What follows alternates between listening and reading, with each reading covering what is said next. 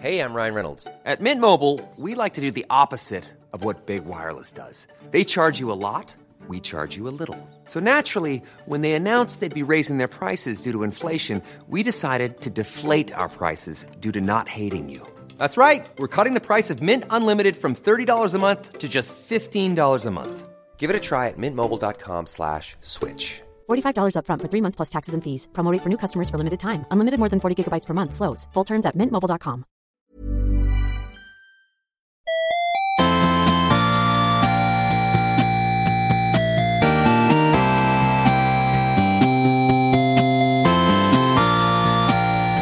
Good morning, video games. Welcome to Filthy Casuals, a podcast about video games, hosted by three very kind and extremely knowledgeable boys. Thank you very much for joining us. My name is Tommy Dasilo, and with me, as always, it's Ben Vernell. Here we are in our Game of the Year episode part 1. Don't know if we're going to have much to talk about at the end of this year. I don't know. What do you think, Adam Knox? I think what a year it's been. Yes. What a year. Yes. Everyone's excited to look back at 2020. Yep. Let's have a look at the year that was. Yep. Ah! It's our Game of the Year. Here's the award for Best Dumpster Fire. It's 2020. Here's the award for year we want to start over again. Well, the implication being that we could change things if we started it over again, but I think the ball was already in motion by Yes. the beginning of... Pretty funny, but can we start it over again? Because I just want to experience it all fresh. Honestly, I would do it differently. Would you? Yeah, I reckon there's some things I'd do differently. Like beyond the obvious time travel stuff of like, I'm going to invest in Zoom and all that sort of thing. Oh, okay, right, Don't right. I'd have the fucking money to get any big return on my investment. But like, Yeah. I'd take out a loan, I guess. yeah. I could fucking take out a loan. I'd steal some money. Sure, you'd rob a bank in January. Yeah, and then Yeah. go like, can I buy stocks in cash? They'd be like, well, these notes are stolen. They have numbers on them and we Yeah. know what numbers They're got covered taken. in that blue ink that explodes when you, run out of the bank. So if I were to start 2020 over again, I would spend it in jail, and it wouldn't be any different. yeah. I'd take out a loan in someone else's name because I found out at the end of 2020 how easy that is to do. Yeah. Because someone stole my identity. That's a true story. Yes. But we are here doing our look back at 2020, our Game of the Year episode, part 1. We are doing things a little bit differently this year. Have you guys been here before? No? Okay, we do things a little bit differently here. We're going to show you our menu of games of the year right at the start, and then we'll take you through a degustation menu of each game of the year. You can tell me your favourite games of the year. I'll just remember it. I won't even write it down. That's how good this place is. Nothing better than a way to doing that. Have you guys been here before? And like, say there's 5 of you, 4 of you have, and one of you's like, no. And then the way to just going like, well, everyone else at your table seems like a complete dumb fuck who won't be able to explain this to you. So I'm now going to go through the process of eating at a restaurant for just this one holdout who's never been to this restaurant before. So I have to assume doesn't know how to order and eat. It's crazy that the people who work at the finest restaurants don't seem to have ever been to another restaurant and realize that, oh, this is how everywhere works. Right. It's not bad. It's not a bad business model to just assume, no, we're the only one. Yeah. We should start every episode of this like just assuming you guys have never listened to a podcast before. So what's basically going to happen is you're going to hear voices in your head. Now, you're not having a psychotic episode. This isn't happening live in front of you. This was recorded in the past. We've spent roughly an hour trying to be funny and informative, and you're going to consume that information, and then it's in your library and you can listen to it whenever you want. And if you take the whole amount of content in, over time you'll be able to develop a solid enough picture of these people that you could, if you wanted to, steal their identity with the information contained within. It literally would be from that, I would imagine. Yeah, or you feel like you know them well enough that you could constantly harass them over Instagram and demand that they send you a photo of their girlfriend. Something else that's happened to me recently. Yes. Just a girlfriend. Just a girlfriend. Yeah, right. Here you go, Carmen Electra. Yeah, there's Kristen Stewart. Fuck you. We request that you don't leave any minor feedback on iTunes as a review, unless it's positive. Unless it's positive, Give us a good review on Yelp. Yeah. We're a restaurant too. We've got for each of the video games we'll be giving you, we've got fantastic movie pairings to go with them. But yeah, in the past we've done a Game of the Year episode. We've each written a top 5 and we've kind of gone around the horn, and then if there's a bit of overlap, we might kind of stop and one of us would go, oh, actually, this is number 2. We'd stop and go, why did you say mine? tie game. And we don't edit those bits in, but we scream at each other for hours. I was going to pick The Last of Us. How could you have known that I was going to do that? Yeah, we do a bit of wrestling. And the winner gets to have that game in their list, and then the loser has to pick something else to go in at number 2. My trick is to come in fully oiled up so no one can get a hold of me and scream, Half-Life! Of course it's Half-Life. But this year, we figured that there was going to be a fair bit of crossover in our games, and rather than doing it in the way that we normally would, we're gonna each just kind of go through our lists up the top of this episode pretty quickly, and then we're gonna go just into a deeper discussion of the games of the year, with some little categories and awards that we've come up with. So we're putting less focus on our individual top 5s and just kind of having more of a chat of the overall year, because there were like this year a lot of big heavy hitters that had been in development for a long time, people very excited for a very long time, kind of all came out. Yeah, people were trying to get them out of the door before the generation ended. Exactly, which worked for most of them, and also Cyberpunk came out. Yeah. I mean, even the ones that it worked for got some interesting responses to them. So, Right. yeah. It feels like Last of Us, Indiana Jones style, got under the door, managed to grab the hat. Yeah. Cyberpunk got under the door, went to grab the hat, and the door came down and amputated it. Yeah, I want a refund on this hat, please.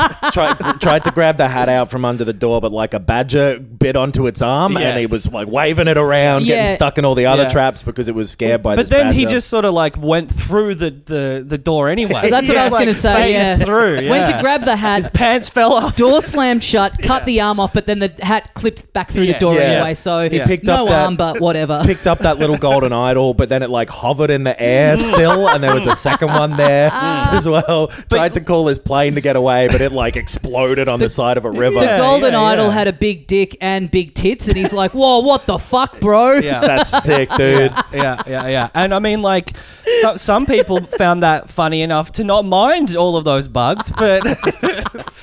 Do you want to just go around one by one to prove that we mean it, that we don't care about our game of the years, and say what? Not that we don't care, but that it's not the focus. It's not the focus. And one by one, say what our full-on number one top game of the year is. Let's do our lists one by one. Okay. Yeah, Count I think we do our lists. Okay. Yeah. Well, 'Cause after you, Tommy. All right.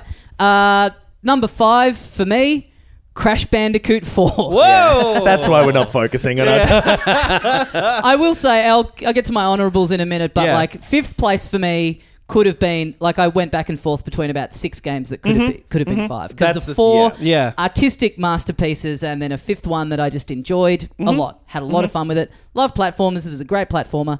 Number 4, Kentucky Route Zero. Number 3, Last of Us 2. Number 2, Final Fantasy VII Remake. Yes. And number 1, Persona 5 Royal. And I based my ordering on personal enjoyment. Yep. Trying to focus Interesting less metric. on artistic kind of Sure. technical achievement. Yeah. And what I think is like technically the best made, and the amount of pleasure I got out of them. My honourable... We'll get to those. Like, we're doing some categories too. I don't know if we mentioned that. So we'll kind of rank and rate things based on different stuff later. Yes. Yep. And my honourable mentions tied 6th place. Any one of these could have been in there instead of Crash Bandicoot 4. Spider-Man Miles Morales, Pikmin 3, Animal Crossing, and then the rest of my honourables: Doom Eternal, Hades, Resident Evil 3, Tony Hawk 1 and 2, Astro's Playroom, Paper Mario, and Carry On. Carry On Camping. And special mention to the Oculus Rift. Oh, yes. Had a great end of the year with that. Yes, I guess we'll talk about that a little bit later in one of the categories, probably.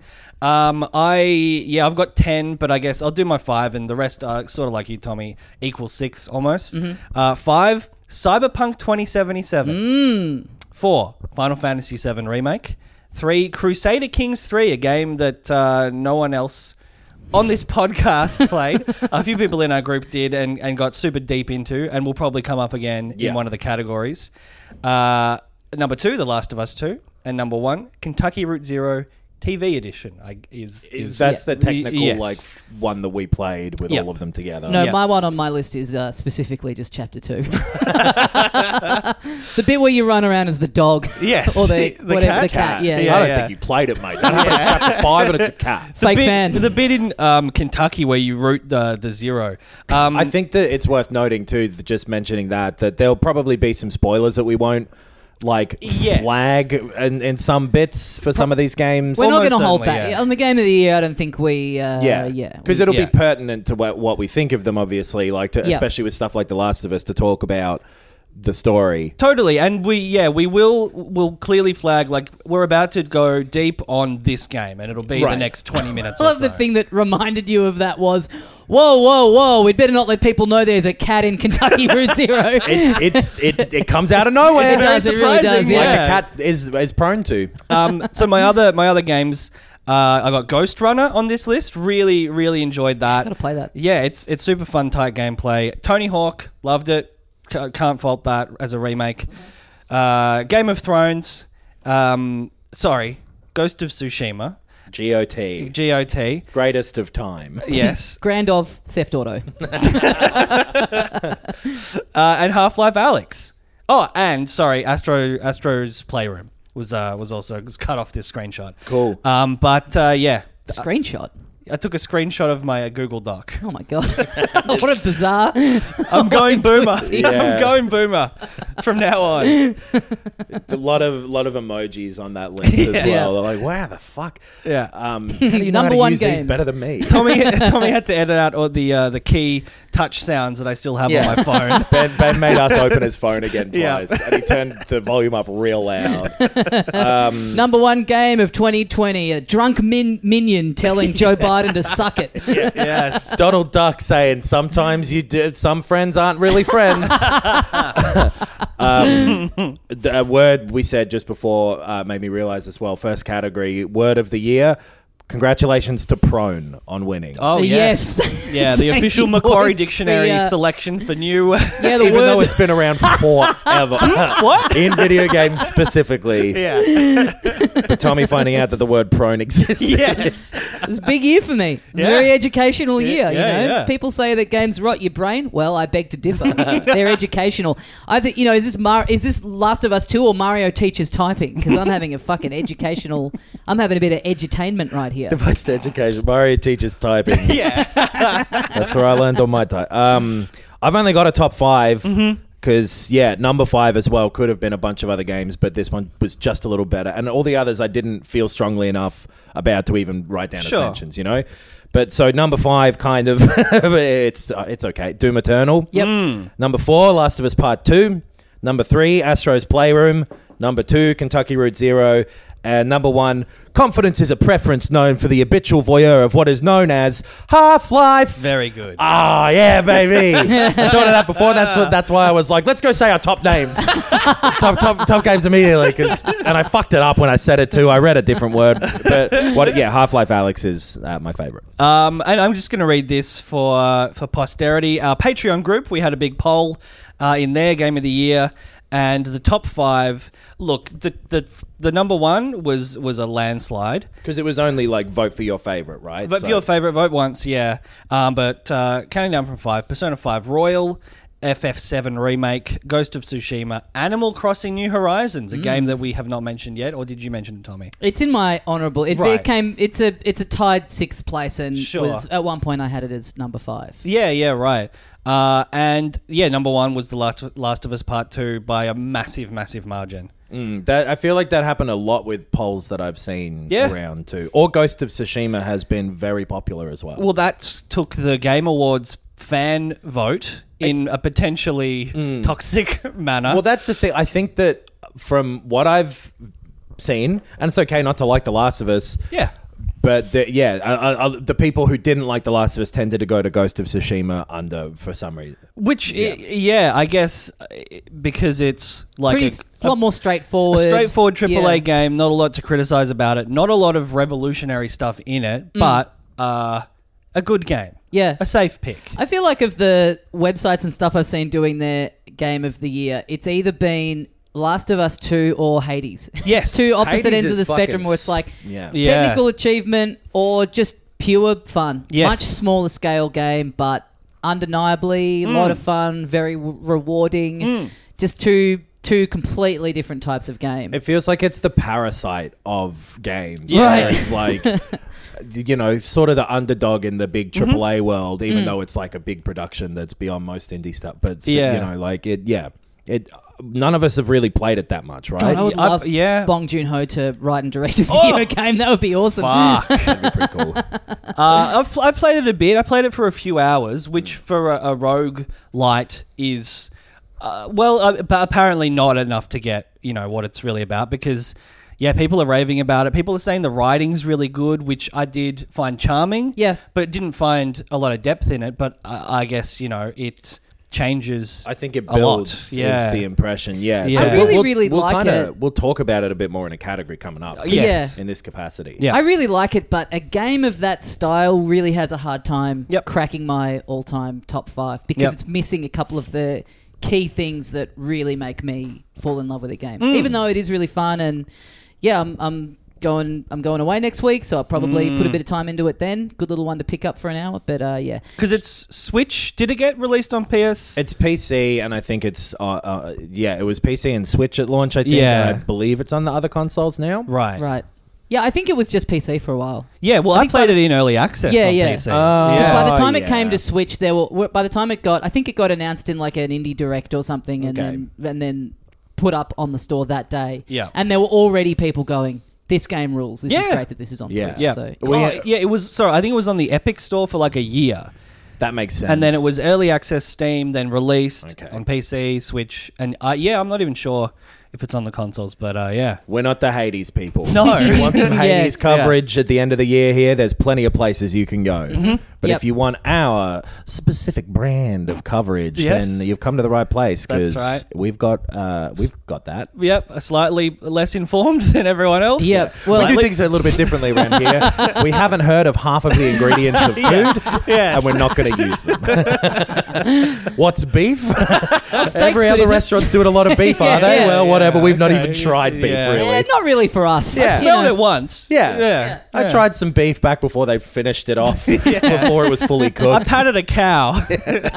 Yeah, you're right. We do things a little differently here. So now let's get into our categories for Games of the Year. And the first cab off the rank, craziest shit that happened in 2020. Yes. That's our personal spin on games journalism, baby. Pretty fair title for something as well. Let's Yes. we'll go through the competitive. I think for these ones, we're going to pick one as a Sure. group Yep. that wins each of the categories. Yeah, we'll talk it out and we'll pick one. We'll pick what the winner of each award is. So the nominees at this point, and we can add them if we think of them.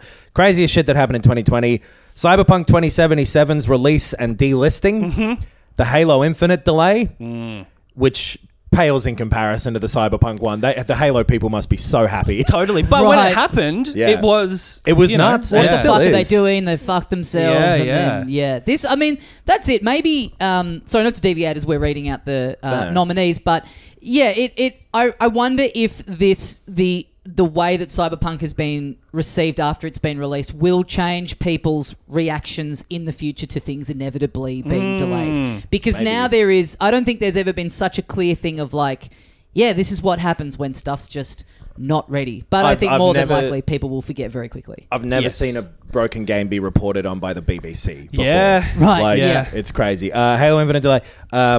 New consoles actually coming out. Yep. E3 basically dying. Yep. Epic and Apple having a big fight. Oh, that's right. And the coronavirus. I think Cyberpunk is crazier than the coronavirus, honestly. Because we knew pandemics have happened before. Yeah. But Cyberpunk is... Pandemics happen once every 100 years. Cyberpunk is just unique. It's A perfect storm. I mean, think- a lot of those are like under the umbrella of the coronavirus. Yes. True. And that obviously... That's a joke one. I'm going to delete it now. No? Let's seriously Well, because consider. I think that COVID wins. Yeah. Yeah. Oh, you literally did delete it from the Google Doc. Yeah, it's gone. I watched that happen live on my screen. Regret in action. I feel like we can get rid of Halo Infinite too, because as crazy as that was, and the fact that the Series X and S launched without a game, Yes. like almost, I think literally there isn't a game that you can only play on those Xboxes. Yeah, and that's something that's never happened before. I think so. Like but having a unique launch game for a E- console. Yeah. Totally. Even the last time it happened, the last launch of the PS4 and the Xbox One, a lot of the games there were cross-generation too. So it's not completely bizarre, and Microsoft like pitched their consoles very much as like, hey, these are an upgrade. Yes. You know, they were Yes. the same as the One X and stuff, or closer to that than a brand new generation, where they're like, Yeah. everything works still. It's all backwards compatibility. These are the new ones for now. Presumably, we'll do more new ones in the future. These are PC boxes, like people have been planning to have. Yeah. Or phones. Like Apple is not Right. launching a new app every time they release a phone. So, but the fact that Halo Infinite was their big game for it, that it got the manner in which it got delayed too, where like the they were Sonic like, movie style of like, this looks too bad for us to want to play it. totally, and then they were like, yeah, you're right. Yeah. We think so too, but we were trying to get it ready. So and it was so close as well, and they Yeah. had it packaged in that big presentation they did. it's on the back of all the boxes of an Yeah. Xbox if you were able to find one. Like, Fuck. there's a big fucking Master Chief standing there. Yeah. So it is pretty nuts, but especially with the context of Cyberpunk coming out afterwards, it's clearly the right decision. Yeah. Yes. And it doesn't seem to have impacted them too much No, because no. Xboxes are all sold out everywhere. Can't get 'em, yeah. Yep. I'm going to get rid of that one too. Yep. But Halo Infinite, we'll see you next year, maybe. Yep. I think Epic and Apple having that big fight is also one that can go. Yeah, it feels like all the sort of interesting consumer stuff or Yeah. like industry stuff has sort of now centered around the Cyberpunk stuff, which is, and it's more interesting. I Right, feel right. like there's more implications for how the industry should operate because Yeah. of this Cyberpunk fiasco. The Epic and Apple stuff is like important, but it's not the winner. No, and I think it's interesting from the point of view of like as everything moves more and more digital, like we're so close to things only being digital now. Both Yeah. consoles have a version Yep. that doesn't accept discs. Right. So the conversation around like, well, what's right and wrong with storefronts that are locked in? How come people are being mad at Apple when they're not being mad at Sony, who do the same Right. practices that are being discussed here, Yep. which is, take a cut and have it be closed and all of that sort of thing. And at the end of the day, if you want to say, yeah, is this the craziest thing that happened? Ultimately, it's two companies just both wanting to make the most amount of money that they can. Right. Which isn't crazy. It's the most normal thing it's to the happen most in normal thing in the 2020. world. Sure. Yeah. I think- It's just only weird because they happen to be butting up against each other. But, And like yeah. Epic had that big campaign that Right. really tried to mobilize their players and convince them in potentially a manipulative way to sort of become their champions. To be like, hey, we're the heroes here fighting for free, whatever. And like, well, okay, the Epic Game Store is going to be the same at some point. You've got your own Right. platform. Totally, That's and what like this is about. maybe yes, or you are legitimately fighting for the benefits of consumers on one hand, but on the other hand, you're also fighting for, like you said, Tommy, your own profit margin. Yeah, Right. exactly. Yeah. Just the manner in which it happened with like the sort of like the attitude that Epic had of like, yeah, fuck Apple, 1984, they're 1984. Yeah, yes. And then Apple being like, all right, well, fuck off. They're like, oh, no. Yeah. It was pretty crazy. Yeah, I But guess there's been two big stories in this category that have resulted in a storefront being like, get off our platform. Right. If you're not going to play by our rules, fuck off. Totally. Yeah. And Epic asked for it. Yeah. Whereas CD Projekt Red did not. Yeah. Which makes it more. We'll get to. Because, look, I think Cyberpunk for me is the winner. It Yeah. feels like it's transforming how video games are perceived, both by gamers and industry people and people who just read the news now. The fact that.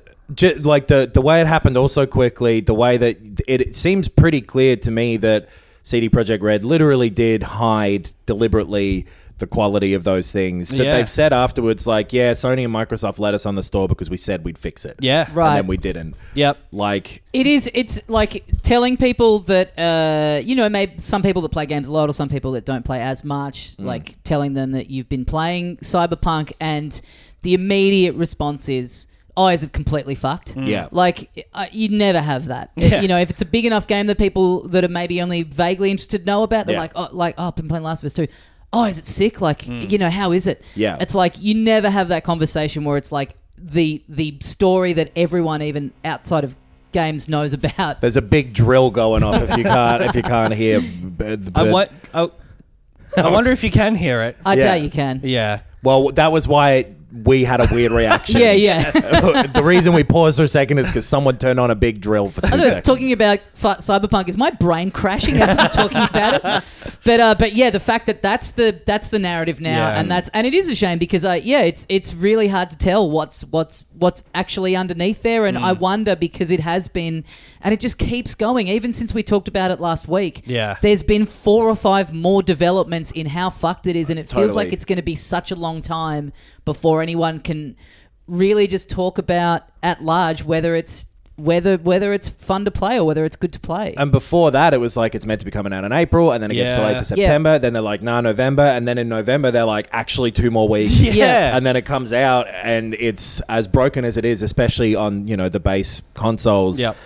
It's the most fucked release of a video game on its own, probably that I can sort of remember. Yeah, for sure. And, it is. especially with that high profile. And then they're like, okay, get a refund. And Sony are like, what? You didn't fucking say this to it, but all right, we'll give people refunds, which means your game is faulty, which means it's no longer available for purchase. Which I don't know that they would have done if CD Projekt Red hadn't also said they kind of let us slip through the cracks with the approval process and the quality assurance. Like, I feel like that is an element of it as well. Totally. Their communication to people afterwards have been like, yeah, we knew it was fucked, and also you can ask for your money back. Yeah, and Sony kind of just didn't even bother to check. They, did it on good faith. And CD Projekt didn't bother to check with them if refunds were okay. So then they're like, all right, well, we're not going to bother to check with you that we're going to just delist it. Yeah. Apparently they had no idea that was coming. Yeah. As well. All these shops are allowing refunds of physical copies in a way that they don't normally. Yeah. It's really nuts, but that drill sounds so funny. If you can't hear it picking up on the mics, it's like a real wet, loud fart. It is, yeah. Yes. It's really brutal. It sucks that this is happening. It's always fucking something in this apartment block. It's either someone screaming and then gurgling, and then you can't hear anything afterwards, thankfully. But then you hear the sound of chopping and acid. But there's always like some kind of work going on here, and nothing in the building ever seems to really get better in any way. And I reckon it's the building managers just doing some. Oh yeah. He's just hooking up mates. Standing in an empty room, just turning on a drill every now and again. I think so. Digging a hole and then filling the hole again. Yeah. Well, it's like there's always people here fucking drilling and fucking around with the cords in the car park, but it's like my intercom has been broken for months. Yeah. And I think all the intercoms in the building just don't work. It's like, that's not getting fixed. No. Well, it's maybe the guy down there fixing a light bulb. Maybe that's what they're hammering and drilling. It's now. complex. Yeah. I doubt it. It's probably a lot similar to what's happening in CG Projekt Red's offices. Interesting. I read today they released figures of sales, and they were like, oh, we've had 13 million sales of the game after refunds. Is that definitely after refunds? Yes. Yeah. That's pretty crazy. That's a lot of sales. And I feel like, this is something we've talked about a lot. The gamer mentality or psyche is so easily, they so easily move on, or they're so easily appeased because all they really want is a fun game to play. And I've been reading a lot of people in our group being like, I started playing a week after it launched on the base consoles on a PS4, and I've got version 1.05 and it's fine.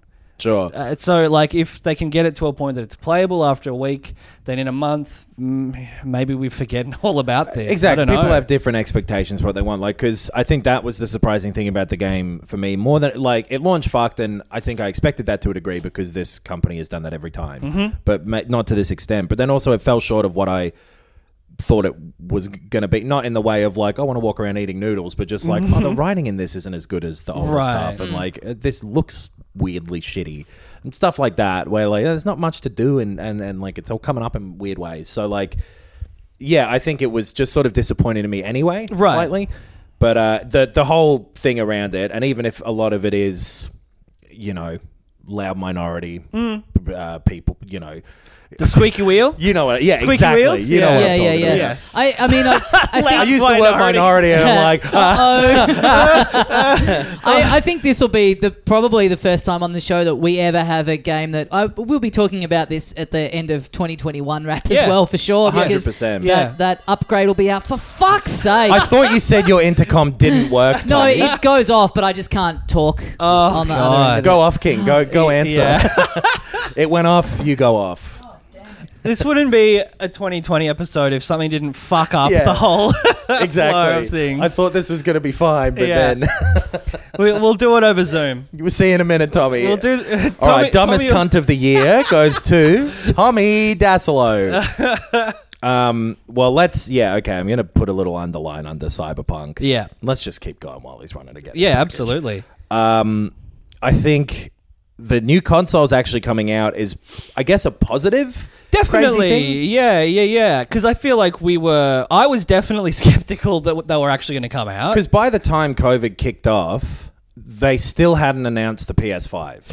Yeah, that's right. Yeah. It was crazily delayed, and whether I think there was a lot of speculation initially that Microsoft and Sony were playing a game of chicken of who was going to Right. announce the price first and who was going to respond. And that 'Cause- stuff didn't happen until September, so Right. they probably were. Yeah, they would have had to be. And because of the last generation, who announced their stuff first got kind of fucked. Because Yeah. Xbox went first and Sony responded and won everyone over. Because it was Totally. the not being able to sell used game or secondhand games. It was the secondhand games thing. It was all the TV stuff. the always online stuff, Yeah. which now is just an accepted fact of life. Right. It's the same as almost you know how Apple takes the charger out and then Samsung's like, you idiots, we're taking the charger out too. Totally, yeah. So they, I think, were doing that chicken thing. But the fact that we saw the Series X for the first time December of last year and didn't see the PS5 until July, something like that. Yeah, that was that big event that we live streamed. and Yeah. there was all the game reveals, the box reveal. So for it not existing to being in some people's homes, Yes. within the space of what a fucked year, it's nuts that there are new consoles. Yeah. Yeah. It's one of the craziest pieces of shit that's happened this year, in my What were you opinion. guys talking about? While I Who was gone? cares, Tommy? You weren't here. We were ranking the best intercoms. Yeah, that was nuts. An entire, us getting to September and being like, when the fuck are we going to find anything out?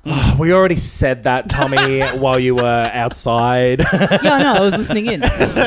I'm copying you because No, I thought it was so cool. we hadn't said that specific thing either. I'm just joshing around. Similarly, kind of running parallel to that, Nintendo basically just going dark for the year. Yeah, sitting it and, out. You know, they were already at the start of the year getting pretty late in doing a direct where, you know, it was like, what are they doing this year? Then COVID hits and it's like, oh, okay, they're just clearly they don't know what's going to happen. Right. And then just them putting up a trailer in the middle of the night on Twitter and being like, Yeah. yeah, this is out in a month. Yeah. They were kind of just doing the same thing of look, we don't know. We don't want to get fucked over by having to push things back. So we'll just chuck out a release date with a month's notice when we're sure we can actually do it. Yeah, it's kind of weird to look back and go oh man, it's crazy. What does Nintendo have for the rest of 2020 other than Animal Crossing? And the answer being oh, nothing. Yeah. And it didn't really matter. No, No. like Paper Mario, I guess, and Hyrule Warriors came out. Right, They're the right. two I can think of. But And Animal all the Crossing. Mario 35 stuff. Oh, yeah. sure. That yeah, sold yeah. really whatever. big. And then Animal Yeah. Crossing,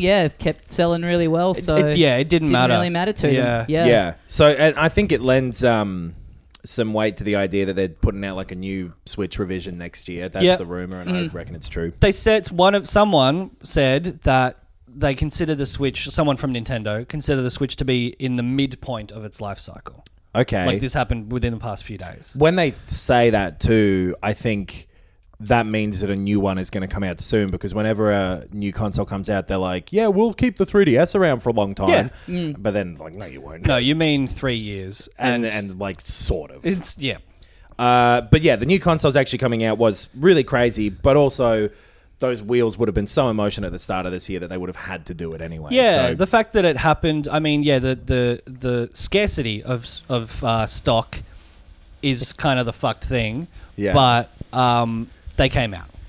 Yeah, that drill. It's getting closer. I hope the mics can pick it up because it sounds like it's a giant bee like trapped in a wall. You'd think, some kind of like note in your letterbox that this is happening would be nice, but what do I know? I've never managed a building. We're demolishing the apartment block today, so... I mean, also... The 3 people have never worked a day in their life being like, that drill sounds crazy. What's that loud sound? The drill that I have that I use to assemble IKEA furniture isn't as loud as that.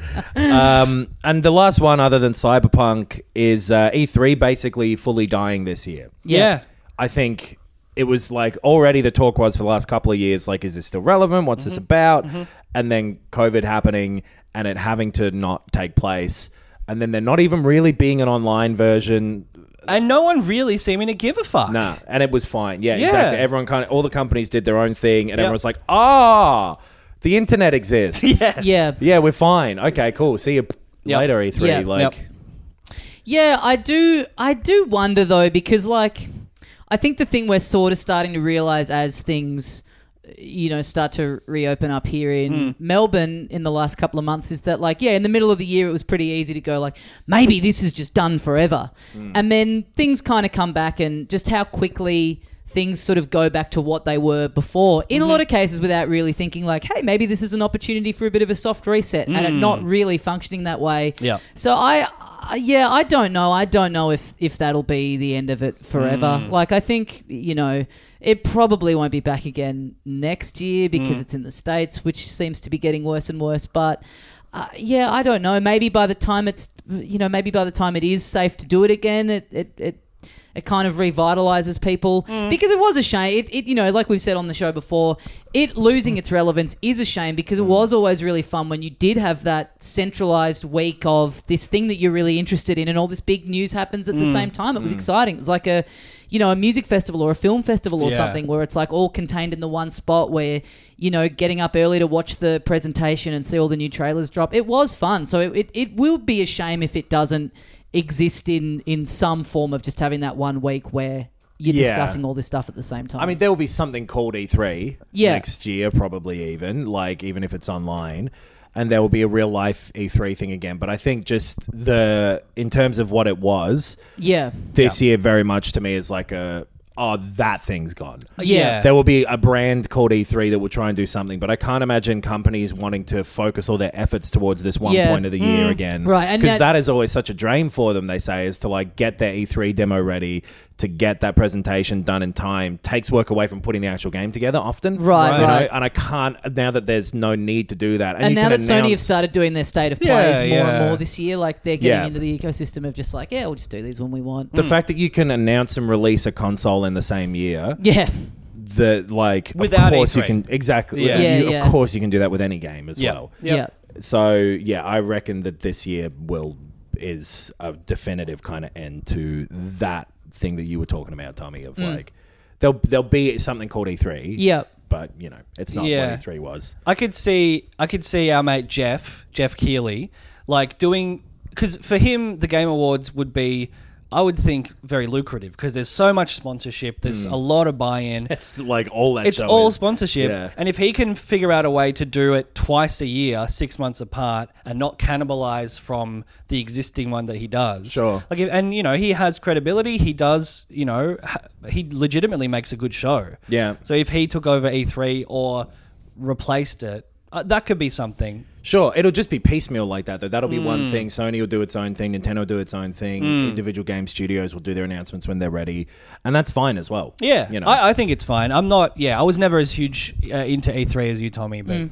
I think... I definitely enjoyed it in that same way, but, like, it's just not relevant in the way that we consume our information anymore. So it disappearing this year isn't even the craziest thing because it was already on the decline. Yeah. I think that would have happened more incrementally over the next like 2 or 3 years. Yeah. So I think we all kind of agreed going in. Yes. Tell me if I'm putting words in your mouth. That the Cyberpunk 2077 thing is the craziest shit that happened this year in terms of video games. The real winner is the coronavirus. But Yeah. What do you reckon? Yeah, definitely. It's the most insane launch of a game that I can ever remember. Yeah. Yeah. especially for something that was so high profile, so hyped up. Like there are those games where it comes out and it's like, this is about school shooting and they take it down. Right, Yeah. sure. You know, but this is like a, you know, in quotes, real game. Yeah. And for something that, like, you kind of assumed that all the delays meant that, like, this will come out, it might be a bit buggy, but I remember us all talking, like, mid-year of, like, oh, yes, you know, I wonder what's going to be on our end of year list, because there's been some real heavy hitters. We'll probably all end up having the same list, right? This, and then Cyberpunk's almost definitely going to be on there for all of us, but then it's, like, having this kind of launch and... I personally am finding it so hard to see through all the muck of everything else to the actual game underneath. Yeah. Yeah. Speaking of, you know, so congratulations, Cyberpunk 2077. Yes. You're the craziest shit that happened this year. And speaking of the consoles coming out and a game that I did not expect to be on lists, Yep. I think it's worth having a chat about our first big game of the year that we'll all have a chat about. Yep. Yes. Yep. Astro's Playroom. Yeah. Yeah. What a fucking fun game. Yep. Yeah. Fun little experience. Not, you know, just a couple of hours, but just a joy from start to finish. The most maybe focused on just being a good time game Yeah. that I played all year. Just straightforward, start to finish. We are trying to pack as much fun shit in here as we can. The luxury that you get of being from being a pack-in, right? Like Right, not yeah. having to worry about like, oh, we got to make this a bit longer, and then you maybe pad it. It's weird. It's a tech demo basically. Right. It's showing Yeah. off what you buy this console. It's already on there. Here's what the console can do. That's what it's there to show you, kind of how it all works and everything, and the haptic triggers and all that sort of stuff.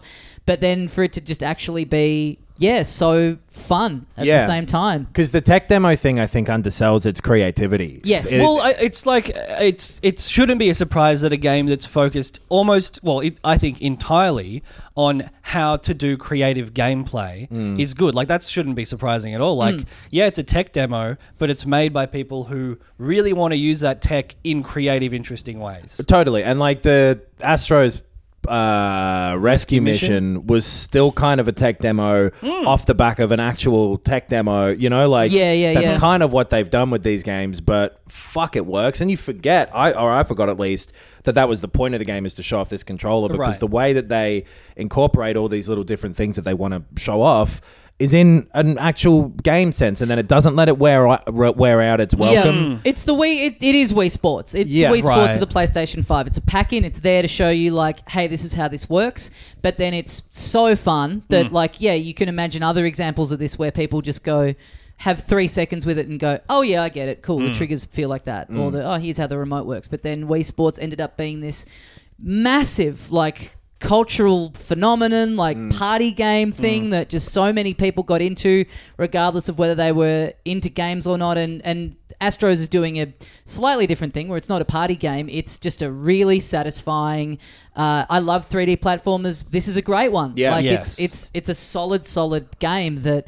And yeah, you're right. Like it's now been kind of 3 in a row of Astro as basically a tech demo that, I really hope that they're working on a fully fledged version of this game that, looks a little more impressive and has more depth to it, but still using all these little functions. Like, I hopefully now there's the kind of recognition of that character that they've put him in enough things that they consider it worth doing a full adventure of him, because that would be fucking great. If everyone who's buying a PS5 is seeing this game, regardless of if they spend much time with it, and again, there's not even much time to spend with it because it is quite short, but the way they pack in all the little nods to old PlayStation games with the little characters acting them out in the world, all the PlayStation shit that you buy, like having a really well-crafted, highly detailed model of like an iToy camera is such a weird, dumb thing to have in it, and like Nintendo levels of fucking masturbatory self-congratulation, you know? Which they're just at the level of being able to look back on as of this last gen. Like you realize how many of those things that they're looking back on in the game, like Horizon Zero Dawn and God of War. I mean, God of War's been around a little while longer, but like a lot of these things were solidified just in the last 5 years. Right. Where finally now they are this legacy legacy brand that can start to do those things that, a company like Nintendo has always done so well. And when it's done right, it's so satisfying. And it's done so right here because it's like endearing and it's like just the right level of. There are a few of them where you go, wait, what the fuck's that? And then you go, oh right, The Order 1886. Yes. Fucking hell. But there's like Castlevania and like all the really old shit. There's and the newer stuff. But then it creates its own things, which are like the level where there's the GPU is singing to you about how it's a GPU. Yes. Is so nice and fun and charming and stupid and such a silly idea that works really well. And kind of the whole game is that. It's like really ridiculous things to suggest, but then they're done so well that it's just a constant, just fun ride for the whole time. I think I really like it because there's not even a pretense of a story either. No. Yeah. This is, and like I said, this is a game focused on gameplay, which for a 3D platformer, like I don't always love 3D platformers, but when your sole purpose is to make it enjoyable and make it a fun tactile experience with this new controller, you're more likely to nail it for me, I think. Maybe they do a full game with some sort of story and give Astro a bit of a personality. Maybe that happens and I guess we see if that's done well or not. But even just a longer game without a narrative would still be fun because it's all about the gameplay. Totally. And if it's maintaining this level of like, most of the stuff that's in there is like a gimmick, pretty much. Yeah. But they do it well enough and then do it for just short enough that you don't get the sense of like, oh yeah, this is just a gimmicky thing. Because like even in Wii Sports, like the tennis wasn't very fun. You know, like it didn't work that well. But everything in here kind of works and it doesn't try to make more of a big deal of itself than it is. It just hangs out. I've gone and it's back to real the fun. bit where you're in the monkey suit and you're gripping on the rocks a bunch of times because it just feels great with the haptic triggers, that like the grip and then being on the zip and everything. Zipper, yeah, it feels really, really good. So more of that stuff. And the rain, the way the rain feels on you when you're running around, like a full game of that stuff really, really, really expanded on would be awesome. Or if they combine it with if Sony has another VR headset on the way, if they do a sequel where they're combining the haptic trigger stuff and how well they did VR in the first one with, a slightly higher quality headset would be amazing. They could go any direction from here and I'd be so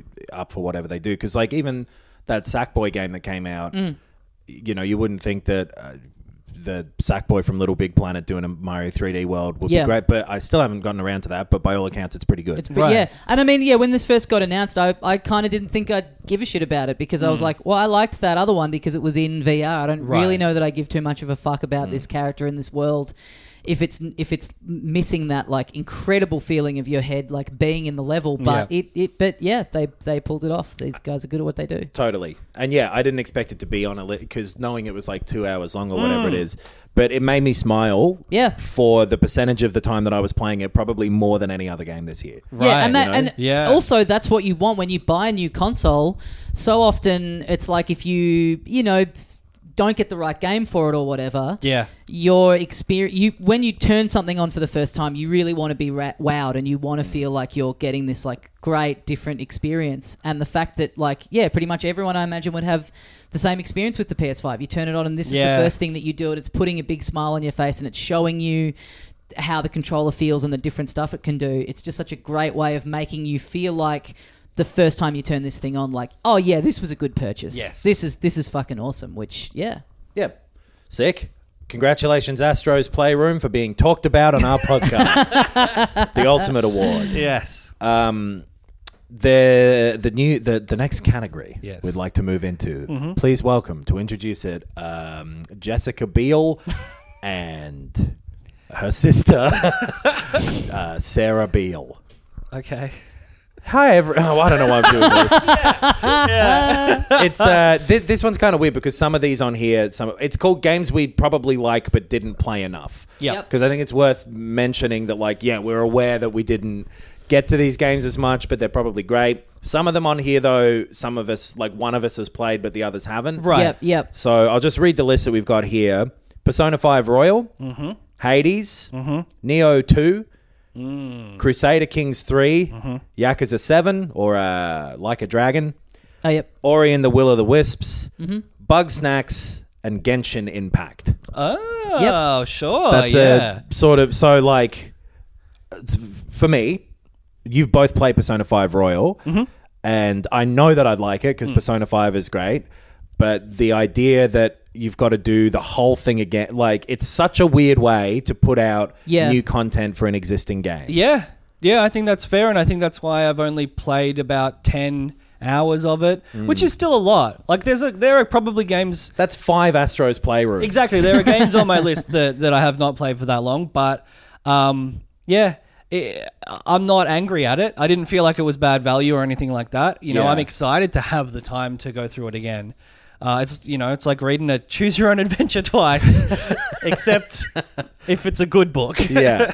The Dungeon of Dark Despair. I walk left. Oh no, a chasm. That sucks. Guess I'll turn back to the page I kept my finger on. Yep.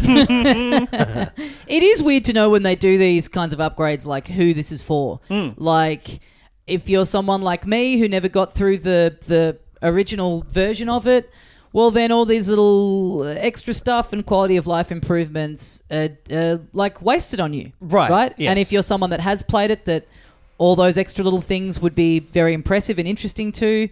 Yeah, you have to do all the shit at the start again. Right, and yeah. even like that's the bit that I played of the original one.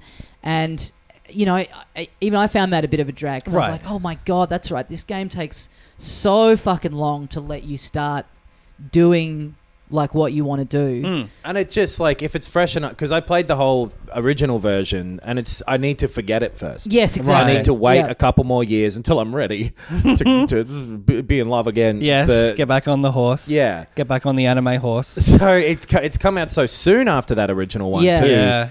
And the fact that, like I found out after I finished it, you can accidentally miss that last chapter. Yeah. You have to do very specific things in the game that are on a time limit that if you don't do them, you just... Because I got to the end and was like, oh, I wonder what that stuff that they added in is. And it's like, oh, right, I totally didn't see any of that. That is so crazy as It's well. so The fact weird. that you, who did play the new version for 100 hours, didn't see the new... And have to play it again one day if you want to see that stuff. I just basically did end up playing the original version of it, more or less. Yeah, but... Who's that redhead over there? I'm just going to ignore her. Yeah. But yeah, by all accounts, it is... good. It's a good game. It's a good game, a good product. It's the only version of that game to play now as well. Yeah. Yes, very true. But just a bizarre thing to bring out rather than DLC. Yeah. Ori and the Will of the Wisps probably would have been in my 5 had I finished it. I put a bit of time into it at the start of the year and then kind of fell off it for, a few reasons. I was playing it right before COVID and everything hit, and then I just, for whatever reason, I just couldn't be fucked engaging with it again. But I love it. The art, everything about it is so great. Both of those games, if you haven't put any time into them, they're on Game Pass. They're both on Switch now, I think. The first one definitely is. I think the second one ended up coming out this year on Switch. But they're great Metroidvania platformers. Incredible music, incredible art direction. Yeah, really, really great world. Yeah. I'm stunned at myself that I haven't played them because it's exactly the sort of thing that I would like probably. Yeah. But especially the second one, I don't want to play before playing the first one. Yeah. So getting around to that first one's just still taking me a while. But yeah, they look fucking beautiful. Yeah. I played it as much as I could. I think what happens to me with Metroidvania games is that I get to a point where I can't figure out what to do next. I backtrack across the entire map and I refuse to go look up a guide because I have too much pride and I just fell off it. But I echo everything that you've said about the visuals, the music, the characterization. It's very well directed as well. Like it's a sick game. The music that they've done in a way where they've got this score that is sort of in the background the whole time that you're playing that then will ramp up in intensity when you get into an encounter and then dip back. This kind of like live orchestral score is like so well done and so technically impressive that they managed to get that to work. Like you do feel like you're playing a Pixar movie where because like when you're heading into a thing, the music just kind of naturally swells.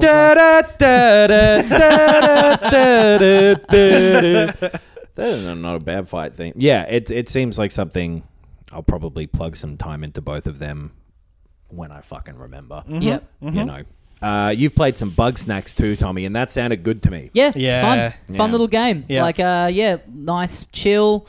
Talked about it just the other week, so there's Yeah. not too much more to say. But very again pleasant art direction. Yeah. Just you're not gonna come up against a wall. You're not gonna have a bit that you can't get past. You can just kind of like cruise around and chill. Like something like Pokemon Snap is probably the perfect comparison. Right.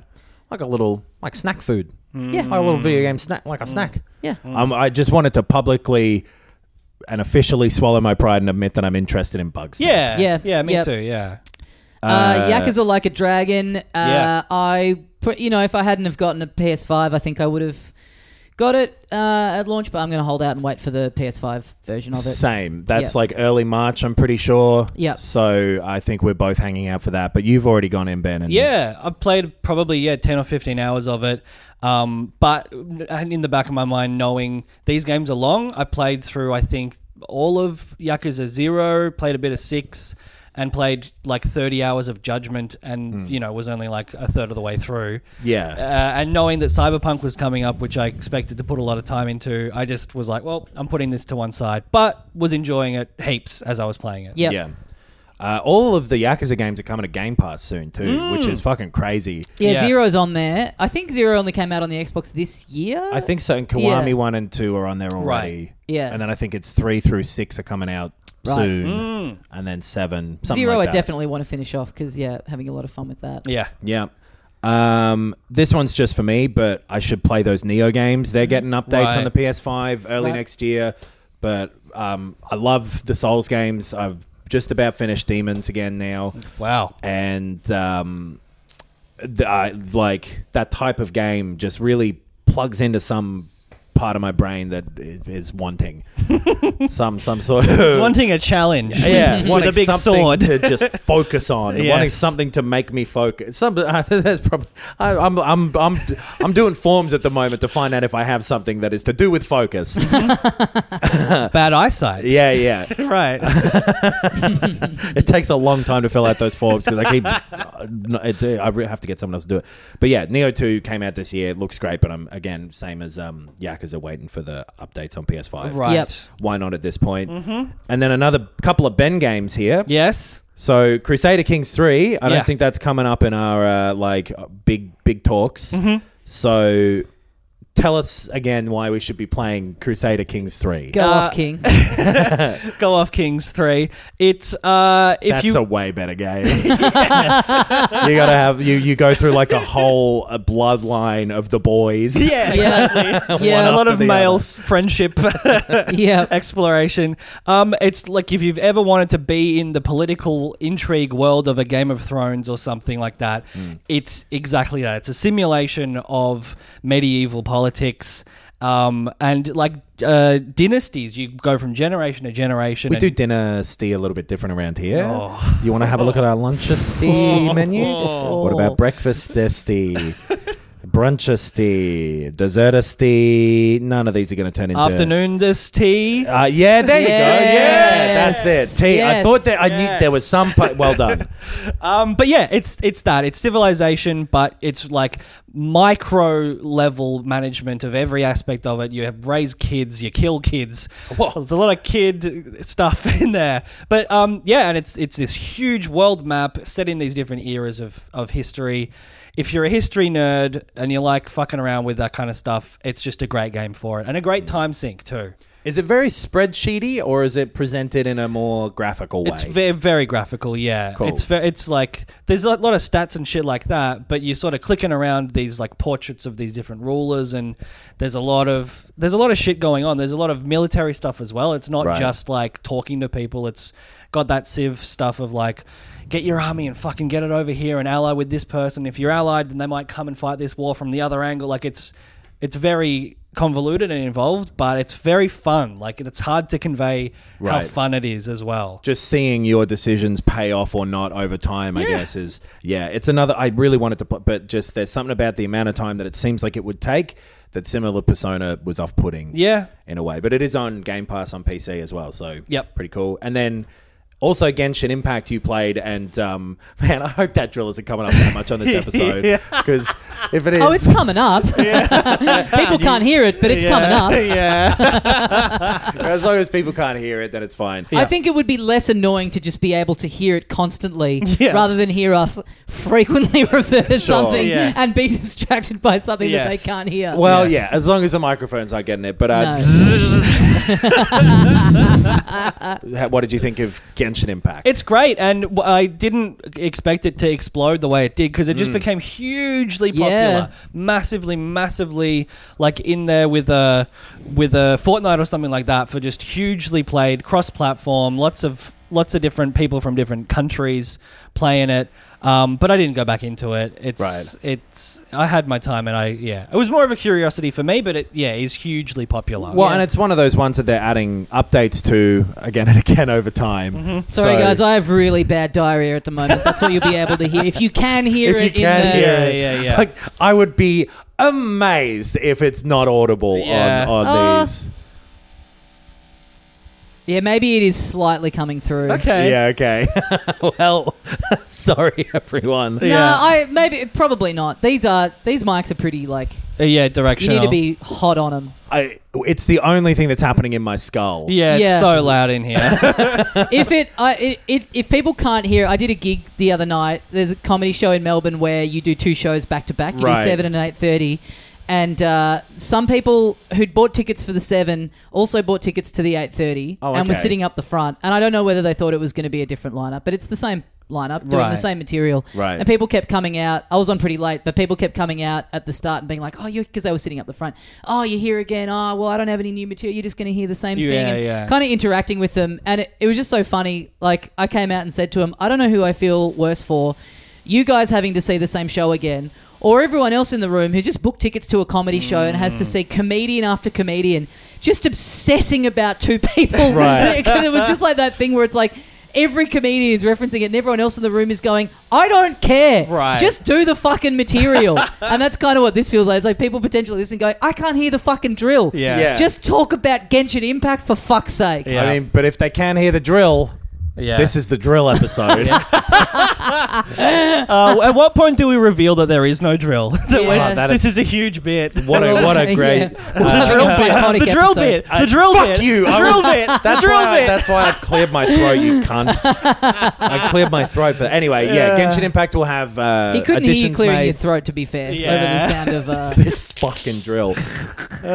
Should we... I'm going to yell, shut up there. Well, they can't stop work. Yes, they can. Well, neither can we. Yeah. Anyway, It's like after there's more updates to Genshin Impact, because apparently, like at the end, it sort of just runs out of stuff to do, Right. Unless you want to pay. So Yes. it'll be around for a while, and it'll be. I did play the first 10 minutes on my phone, and found the voices very annoying. Right. So What kind of sound would you relate the voices to? like the grating, boring into your skull sound of someone doing what they think an anime character should sound like. Yeah. I Which, got to say, I got to it's- find out it's what the they're doing verbal down drill. there. If they're fixing the sauna that has been broken for the Oh. entire 3 years that I've lived here, then I'm going to give this a pass. No, if the sauna's not above you, is it? The drilling's not happening above us. Yeah, That's it my- 100% No, is it's above not. us. It's No. underneath us. It's under. No it's under way. Yeah, It's it underneath. is. It's underneath. It's right above where I am. It's I over reckon. there. It's No it's in the way. car park. Nah. Yeah, They, they were up a ladder down there Yeah, before. yeah. Yeah, okay. Well, I'm going to Yeah. go kick that ladder. But yeah, I think maybe the, again, sort of the one that we've talked about it a bit, and none of us have really gone that far into it. You have a bit, but the response that Hades is getting from all the Game of the Year awards from other people. Huge. Massive. These kinds of games, they typically, people that like that style of game get really into them, but they don't really make too much of a splash outside of that. But Dead for this Cells. to show up... Dead Dead Cells Cells, was the same yeah. thing for me, where I Yeah. tried a bit of that and just couldn't do it. Yeah, for this to end up on Game of the Year lists is huge. Yeah. Yeah. Yeah. And So I think we'll all get into that at some point, maybe over the... Yeah, I don't know. I'll take my Switch down for the holidays. Right. For Christmas, maybe give it a bit of a crack. Down where? You know where. Well, it's down there. But yeah, I think speaking of games that we Wish we'd played a bit more of, and something that we talked a lot about when it came out, and I think that a lot of people that listened to this felt like we had a pretty negative response to it, and we kind of did have a negative response to it. We really only focused on the flaws that we could see in it, but maybe letting it galvanise a bit more and spending a bit more time with it, and then, other stuff coming out since that is way more flawed made us potentially rethink and want to spend more time with Ghosts of Tsushima. Yeah. Not me. I think my opinion, I haven't gone back to it. Right. I want to try it out with like running well on a PS5 and all of that. I got probably 2/3 through because I opened up that third area and stopped. You didn't finish it. No. Wow. I was bored. Yeah. I did everything in that first part of the map. Yep. Most stuff, and then just started mainlining the story in the second, and at some point realized I didn't really care about the characters or the story. I kind of just assumed you finished it, but still weren't hot on it. No, I spent a long time with it, but just really at some point forgot it existed, to be honest. Like, it got overwritten in my brain by the state of the world. Yep. And the fact that I was just feeling Assassin's Creed flat with it. But like you said, so many people have been so hot on it. It's also collecting a bunch of awards, and especially like user voted things. Yeah. It was one of the ones that I re-downloaded on the PS5, just kind of out of interest to sort of dip in and sort of see how it ran on the PS5, and it looks beautiful. It runs at beautiful, smooth 60 frames. The world looks so good. The lighting looks so good.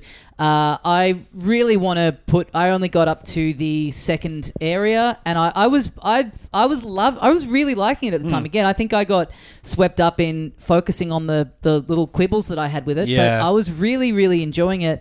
And I'm glad that I saved it to play on more powerful hardware, looking better. The only problem I'm having with it is that it's the combat mechanisms are such that it's gone from my brain. Yeah, and when I've gone back in, I'm having a hard time. Like, I get into a conflict, I'm like, oh yeah, I can do this, and then I'm just getting destroyed because I cannot remember how to block and parry and all that sort of stuff. So I need to.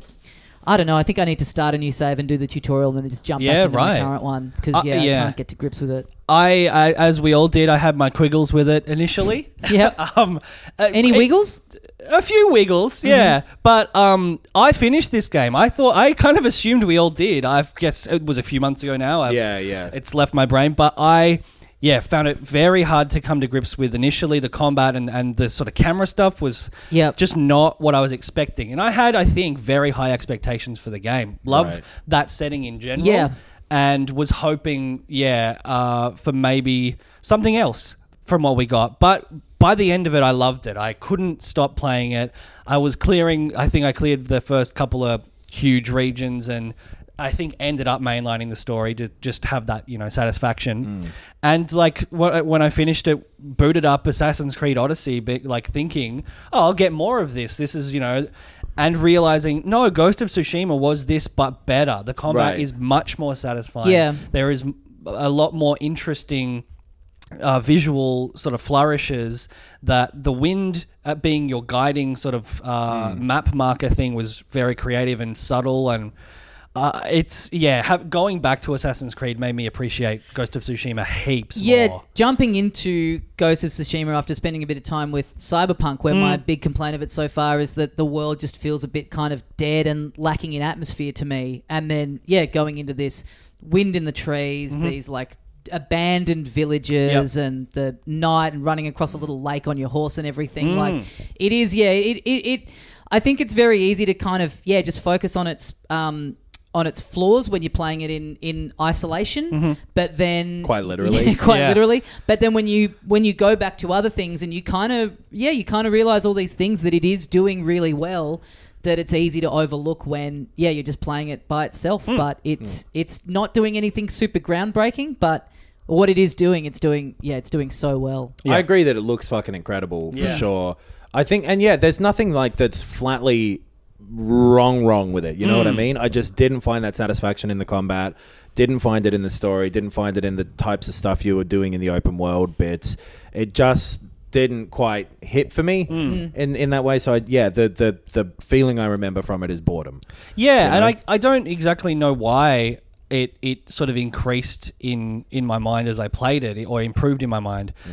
But it did. It just did. I think I came to accept maybe it more on its own level, and I think was expecting this like revolutionary combat and brand new. It's not anything new. It's just old stuff done really well. Sure, yeah. I think. I don't think I had that expectation of it. But I realized that my opinion of it is below where other people's generally tends to be. So, like, I want to go back to it on the PS5 as well. It kind of really feels like it's on opposite ends of the scale of Cyberpunk, where I think in the lead up to this, it did, because it's a Sony first party game and everything. Like, I think a lot of people were thinking like, oh, this is going to be unreal and, you know, this really amazing, like that, you know, I kind of felt like it was really going to rock my socks. And then at the end of the day, it for a lot of people, I think they're just finding it's a fun open world game. It's not shaking things up too much.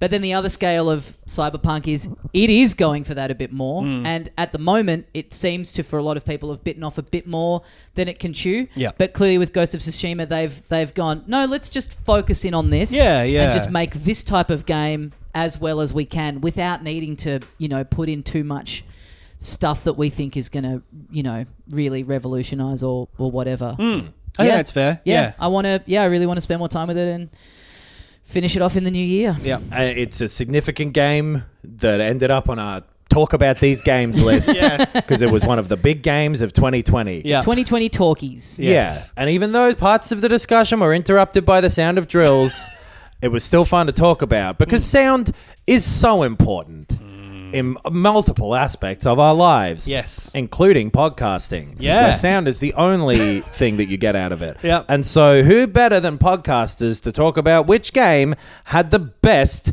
music of 2020? Not just sound. Should it be sound? Sound No, that's design? different, I guess. Music/sound design. Look, we prepared to do music, We but why should don't do we music. have Okay.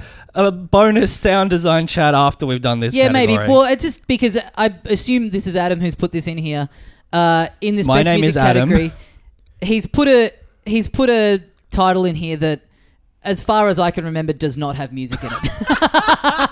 What are you talking No, about? I'm not saying it doesn't. I'm saying I don't remember it as right. having any. Right. Interesting. Yeah. Tony Hawk? Is that what you're talking? Do you mean Demon Souls? My soundbar's broken, I should say. Yeah, Demon Souls. Nah. You're right, it does. But, you know, it's for me personally, and, you know, you've definitely played more of it than me, but... It's the bosses have music. Yeah, right. That's the bit, and they've redone all of it in a way that kind of lines up with the big sort of orchestral, huge Dark Souls music, and I love it. Right. The Bloodborne especially had fantastic boss themes, and it really adds to the experience, like the gravity of when you face a boss in the Right. Souls Right, games, where right. it's meant to be this big crescendo moment for gameplay, where it really goes like, all right, fucking show me what you got, motherfucker. And then for half of the bosses, it's like, this one is going to be really easy because you can just go to this corner and he doesn't know where you are. Fuck yeah, this is an old game now. This dumb, what's he called? The Colossus. There's a guy who has like a cannon that shoots bees and he's fucking What? sucks. Yeah, he like shoots bugs out of it like a wooden barrel cannon. Oh, wow. Or am I thinking of Donkey Kong 64? It does have that. But yeah, I don't think it'll win, but I just want to, like, the redone music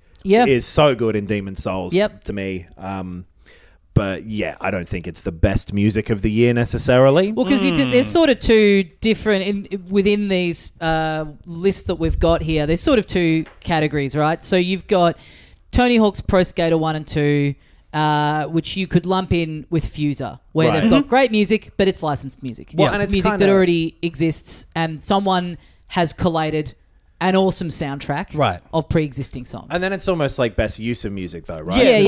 Best soundtrack, right? Rather than best score. Right. And well, like in Demon Souls, the fact that there isn't music for a lot of it adds to when there is. yes, right. So I think in terms of using music as, you know, what it's for, to create emotion, is done well in Demon Souls through it being comfortable with using silence for a lot of the time. But then also, it falls into the category of remade music. I think the themes themselves are kind of new. Oh, okay. I don't remember Demon Souls, the original's music well enough, but I think it was like markedly different to Okay. how this is doing it. But it is a remake. But it is a remake. And also, I don't think it beats out some of these others either because... So with Tony Hawk and Fuser, it's, pre-existing music. But the fact that they got all of that music back for Tony Hawk 1 and 2 and then added in new music that fits is pretty impressive. And even if you go back to like when that game first came out, the decision to go, let's spend the money on licensing stuff instead of just Right. getting an in-house guy to make some generic... Can you imagine that game? Would it have had the same... I mean, it's still fun to play. It doesn't change that. But would it have had the cultural same- ubiquity if it was yeah. just like, some guy solo in a room just making his own generic... I really don't think so. I think a big part of the impact is hearing those songs because when it got announced, they chucked those songs in the trailer and that was such a big part of why people were excited for the remake was the announcement that like all the old music is back. Well, so the thing that comes to mind is like Grand Theft Auto 2 and 3 and stuff. So like 3 had kind of licensed music, but it wasn't popular songs. Yeah. And then Vice City came along and had that 80s soundtrack. Yeah, that's right. And that did kind of crank up the cultural relevance of the Grand Theft Auto series. Yep. Because it tapped into an extra thing. Yeah. And And then Tony you get Hawk, to like 5 where bands are making songs for that soundtrack. It's combo They're of licensed updating it music all the time. and, Yeah. And I think when the original Tony Hawk came out, the graphics are worse. There's less going on visually. So, and I think we've talked about this before, music in art and in games especially really, really adds to the immersion, the emotional impact. Yeah. And even if that emotion is like, man, this is cool being a skater, it still, is an impact. Yeah, that was a big thing of the original PlayStation was that you could have that It had quality CDs. of music on Yeah. it. So what better way to show that off? Yeah. And Tony Hawk 1 was one of the earlier examples of that, I'm pretty sure. Right. Where, like Wipeout had some electronic music that was licensed and that was a big deal. But I mean, we can't judge the remake based on the impact of the original. Yeah. But I do think that the additional songs they've added Yeah. to the remake fit, and that's impressive to be able to go like, here's this really fucking iconic playlist, especially from 2. All of those songs are still stamped in my brain. Yeah. Yeah. Yep. And then they've added ones in there that don't seem out of place. Yes. Yeah, totally. Totally agreed. Pretty cool. Then we got a couple other games here that are sort of in the same realm. Persona 5 and the Final Fantasy VII Remake. Persona 5 Royal, I should say. Yeah. Royal has, this existing fantastic bunch of original songs that were made for Persona 5 and some new songs. And then, FF7 has a re-orchestration of, in my personal favorite game score of all time. So Yeah. I think Persona 5 Royal, it's got some new stuff in there, but mainly Persona 5's music was good. Yes. So I don't think it gets to... I don't think it Stay. wins, but It's yeah. probably it's my personal choice. Right. Love all the music in it. Getting up to a new world, like the thrill of getting up to a new world and going, I'm going to hear a new theme. Yep. And there's not really too many games that I can think of off the top of my head where part of the excitement of getting up to a new bit is I'm going to hear some different shit. And Yeah. if you want proof that it's my favorite soundtrack probably ever, they just announced yes. that they're reprinting the soundtrack on vinyl and they're doing one for the regular one and one for Royal, and I bought them both. Oh, baby. I mean, I do. This is the only game soundtrack where I have listened to the tracks recreationally outside of the game and It's can get the same kind of enjoyment. They're really fantastic. fucking good. Yeah. I think just the fact that Royal doesn't build as much on the original as like a Final Fantasy VII remake does. Yes. Because I think the Final Fantasy VII remake maybe takes this. Yeah. I agree. Yeah. Yeah. Ultimately, for the reorchestration and everything, it's so good. It's fucking incredible because those songs, to me as well, I know that music back to front. Yes. Because, like, you heard it a lot in the game, but then I've also just listened because it's really well-written fucking It's music. great Yeah. music. And there's so many, like, orchestrated versions on YouTube and shit. There's so many different versions of this that you can look up. And the ones that they made for the remake are the best that I've heard Yes. of these very... like, as an example... The thing you were saying of getting excited to hear the new thing. I wonder. Yeah, this is. I think I was going to say this as well. When you fight the Airbuster boss. Yes. Yeah. Yes.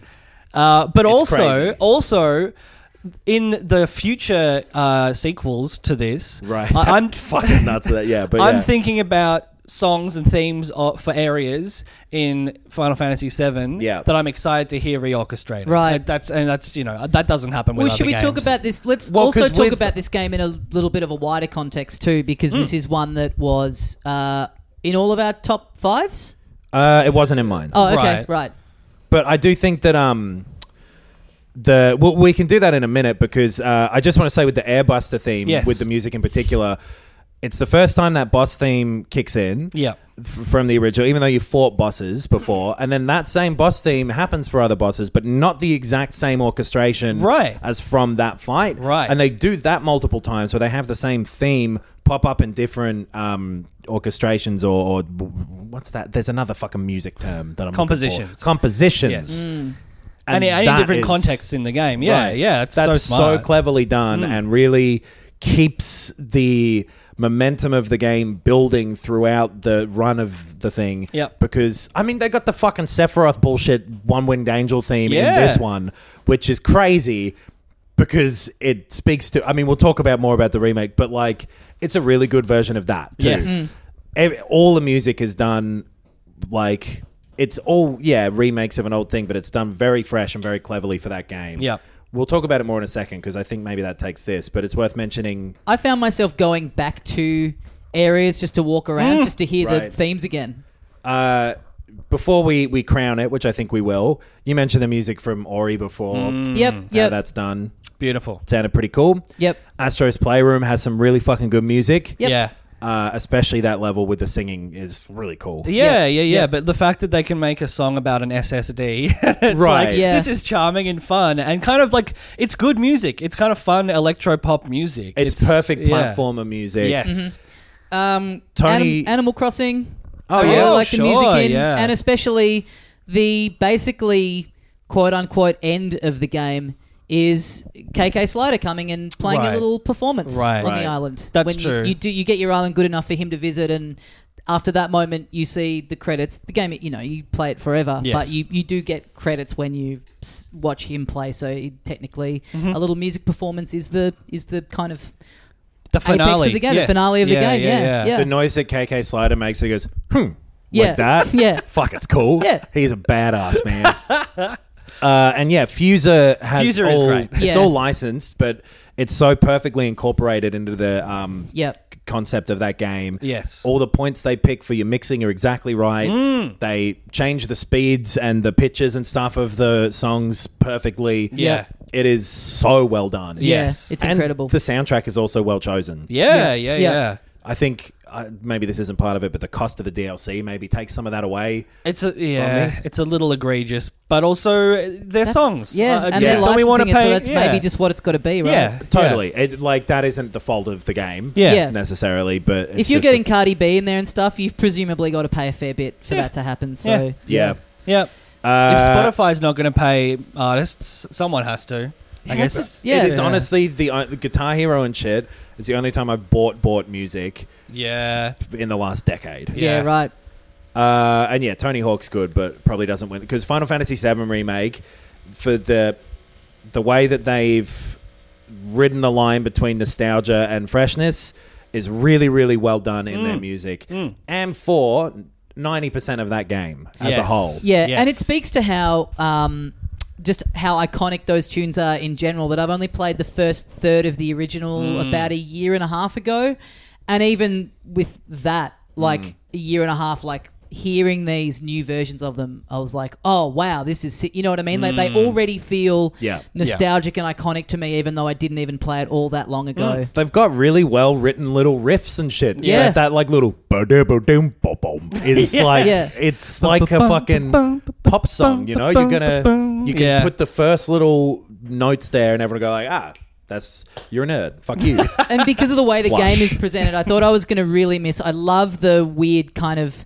synthy music in the original when you've won a battle and you're getting the little screen where your XP is going Yep. up that. Like again, I Yeah. would sit on that screen for a while just to hear a bit more of that music, and it you obviously, because this game is going for a bit more of a realistic thing, you're not getting that screen, but then working a way to put that in where you just for no good in-world reason whatsoever, you have Barrett just going ba ba ba ba ba ba ba. It's like, well, what in this world? What is that? Like, what is that a reference to? Like, why is he singing that? But it's like, what a great kind of concession to still just work out a way to just hit that nostalgia button in a way that is funny and endearing and charming. And those like little jukeboxes that are around and stuff where you can find the old records of the old songs. Managing to hit the nostalgia button in a charming and effective way is, like you said before, Knox, exactly what this entire game does. Until the last like hour, I reckon. Well, the last hour it's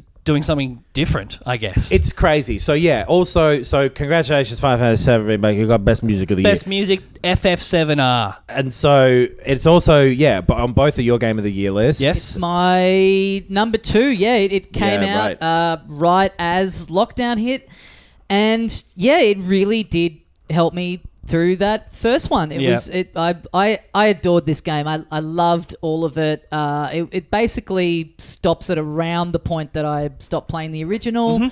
I know a lot of the issues that people potentially have with it and the things that people found weird or whatever as they come into the end of this remake and what that means for the future. That didn't really resonate with me. I just had such a fun time playing it. The combat is so good. It looked incredible. It sounded incredible. It was fun to play. The progression of it was great. I thought it was just fantastic. Yeah. I adored it. It speaks to the quality of this year in games that... a game that I've been looking forward to since a mere whisper of it appeared in media. Right. Is only number 4 on my list. But I fucking loved it. I didn't have the issues that you had with the end, Knox, and a lot of people did have, to be fair. But I just sort of waved them away because I enjoyed the preceding 90% of the game so much. Totally. I like... this would be the hanging around. It could have been number 5 instead of Doom. But... I think just there was some of the side stuff was a little flat as well. Right. You know, like the fact that it was 35-ish hours and it's focusing in the first 3 or 4 of the original game. It isn't as stretched out as that makes it sound like it could be. Yeah. But it is still a little bit. There's a bit of padding. There's a bit of backtracking and stuff. There's some stuff, this is a shame. especially towards the back half where someone's like, oh, now this little fucking guy's stolen the key. Go get him. That was that's annoying. right, That was very annoying. Yeah, There's the a few, sewers, I think specifically because the sewers are kind of just nothing. They're Right. boring to run around in. And a bit of backtracking in one of the little underground paths. But there's that underground path. It's the bit with the hand puzzles. Yeah.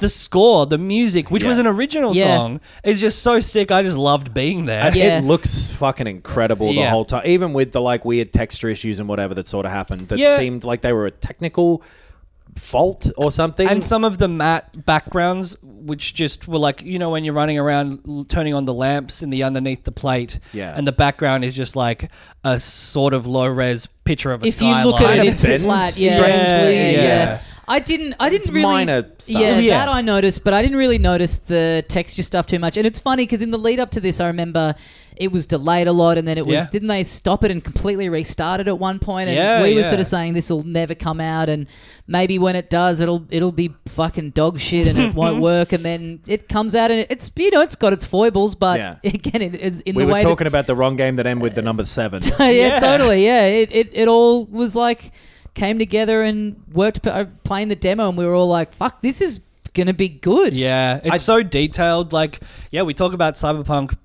being a little ambitious or just not having the time that the devs needed to do that detail work. Right. It's there in Final Fantasy VII Remake, and whether it's because there's smaller levels and static and it's linear in certain ways, but it just looks beautiful. It's so detailed. The art style is translated from the original blocky stuff to contemporary gaming perfectly. Totally. And I think the visuals are mostly good. The texture stuff is so minor, but it's worth noting because there were a few times where I was like, that door is just a grey block. That's right. Yeah. And stuff like that. But then the animation is really great, and the voice acting especially is really, really well done. For as much as they've turned up the anime style of Final Fantasy VII, which I don't think was really there that much in the original, but is definitely present here. They do a very good job with the voice in the English version, at least, of really great voice acting, which is part of the thing I'm saying with it feeling stretched out, because you get so into the story, even though you know it, the bits where it hits the pause button for a little bit do drag a touch. But then the gameplay during that is fucking good. Yes. Yeah. The game is really, really fun. They figured out how to do this like real-time combat thing that they've been trying to do since like 13. Yeah. Yes. True. And it fucking works now. It's Yeah. so fun. I was It's so satisfying. skeptical of that Right. when it was announced, but fuck me dead if it isn't just... I didn't like it in 15, and I don't really know Right. what this is doing different, but Yeah. it just really clicked for me. Because 13 felt like all autopilot from memory. Yeah. 15 was kind of halfway. But this, you're making choices, you're deciding what to do, you're actually participating in the fight. Yeah, and switching between the characters and sort of having that like mid-game pause of like choosing Right. this special ability, the magic or the materia integration is really fun. The bosses and a bunch of the normal enemies do challenge you as well. Yeah. Like, I was so surprised by how good the battle stuff in this was. Yep. Even from the demo, I didn't really like it in the demo. And I didn't like the voice acting in the demo, or I Right. was concerned about it. I thought it was way too anime. But yeah, I totally agreed. The main game, the voice acting and the characterization and the writing and all of that stuff, it's like over the top, but in a really fun way. It's stylistic rather than dodgy or whatever. Yeah. I Yeah. think the very end gets muddy and confusing and isn't pulled off. Even for what they're trying to do, I don't think they pull that off, really. I'm so interested to see how the next one or two or however many they're planning to do recontextualize that ending bit, because it is very much an ellipsis at the end of the game. So Yeah. it's hard to... That was a shame, and it does. I agree with you in that it does get those last couple of fights are just very anime over the top, where They're you're just so fighting out of three place. different colored specters. It's Yep. just Yeah. like Yep. this feels a bit uncreative when It's you've had all this kinda- cool mech shit and everything going on. yeah. From the story perspective too, it kind of comes out of nowhere. The characters react to it really strangely, but I think it could be like fixed in retrospect. And for the me. idea of this these next installments presumably coming out on and being developed for the 5, I suppose with so. how good this looked on the 4 is Yeah. exciting. Yeah. Yeah. It makes me want to see those other ones heaps, and I'm really interested to see if they do, because I'm hesitant. I'd be more hesitant to get on board with them going like, oh no, we're just still doing the regular remake, Right. because they change up what's happening so much in that last chunk of this game that Well, and they introduced those ghosty things and stuff. So Right. they're purposefully adding a new element to this story for, I guess, people who played it before. Or I'm not really sure why they chose to. I guess just because as creators, they didn't want to just do literally the same thing again. yeah, it makes it seem like this is meant to be more of a sequel than a remake, because the The events of the original, because the ghosts are basically, if you're trying to alter what's already happened, they come in and stop you, which So seems to be it's- referencing yeah. the fact that you're There is playing a- through this again, these Yeah. events that have already happened at some stage. it makes my interpretation of it was that it's like some interdimensional shit. Yeah. Yeah. Because Yeah. the way that Sephiroth is as a character in this one, and there's not a fucking name in the world that makes me feel like more of a cunt than saying the word Sephiroth. Yeah. I don't know, I what it is, but I feel Yeah. like an absolute fucking dork every Yeah, time. yeah. But it seems as though the Sephiroth that's in this knows about what happened in the last one. Oh, and the same with the Aerith. Right. At some point, she like ticks over, and so I want to know how much they're going to, because at this point, yeah, fuck it up. Right. Do some crazy shit for the next 2 and make this a sequel. Right. I know? think I want it the same level of divergence as we got in this one. In the sequels, I want to be able to Sure. experience the stuff that I love from the original in a high definition, beautiful, redone way, and I want some surprises. And I feel like that's kind of what they're going for. I don't think they walked that line well enough in this one. Right. Because yeah, it just it doesn't go hard enough in either direction that it either quite feels complete or satisfying. Right. I think Does that make sense? This is the one property, maybe, or one of the few where I'm happy to be pandered to, and I'll absolutely Right. forgive the sharp edges that aren't polished off here, because I just like Final Fantasy VII. Sure. Yeah. Yeah. I think that's yeah. And that's fair I'll enough. come And to that. the stuff with the weird ghosty things and like the off the rails nature of the ending could definitely no longer be an, in quotes, issue with this game if they justify it in the coming games. Does that make sense? Yeah, absolutely. Yeah. If they do nothing to address that stuff and just continue with the remake, then the end of the second one is like, and now we're doing another weird thing. I think that'll make me bothered. Yeah, yeah. But it's still one of the games we talked about this year. Yeah, well, I reckon that is going to be us wrapping up part one of our chat of the games of 2020. We will be back next week. Should we'll just quickly mention what we did this time at the end. Yes, little recap. Yeah, absolutely. We talked about 3 of our games of the year were Astro's Playroom, Ghost of Tsushima, I nearly said Game of Thrones because it's GOT written down here, and Final Fantasy VII Remake. And the craziest shit that happened this year was Cyberpunk 2077 existing in the manner that it does. Yes. The game we probably liked to play but didn't play enough was Hades, and the best music was Final Fantasy VII Remake. Yep. Yes. There you go. It's all wrapped up in a neat little package. Nice. Why'd we spend an hour and a half doing that? We will be back next week with more conversations about the games of this year. So rest assured, if one of your favourites didn't get mentioned, it's probably coming up next week. But let us know on Facebook. What you what you think of these games that we brought up, and any of your personal faves and stuff. We will see you for part 2 next week. Head to filthycasuals.com.au for the links to the socials, the Patreon, where you can get a bonus episode every week, the Let's Plays on YouTube, all of that stuff, the premium episodes on Bandcamp. Thanks very much for listening. We'll see you next time, and as we say here at the end of every episode of Filthy Casuals... I said at the end, not consistently throughout the entire thing. My business used to be weighed down by the complexities of in-person payments. Then, Tap to Pay on iPhone and Stripe came along and changed everything. With Tap to Pay on iPhone and Stripe, I streamlined my payment process effortlessly. Now I can accept in-person, contactless payments right from my iPhone. No extra hardware required. What's truly remarkable is how I can cater to all of my customers' payment preferences. Whether they're using cards, Apple Pay, or other digital wallets, Tap to Pay on iPhone and Stripe ensure a smooth checkout experience every time. And it's not just me. Stripe helps businesses of all sizes, from local markets to global retailers, scale quickly and stay agile. To learn how Tap to Pay on iPhone and Stripe can help grow your revenue and reach, visit stripe.com/tapiphone.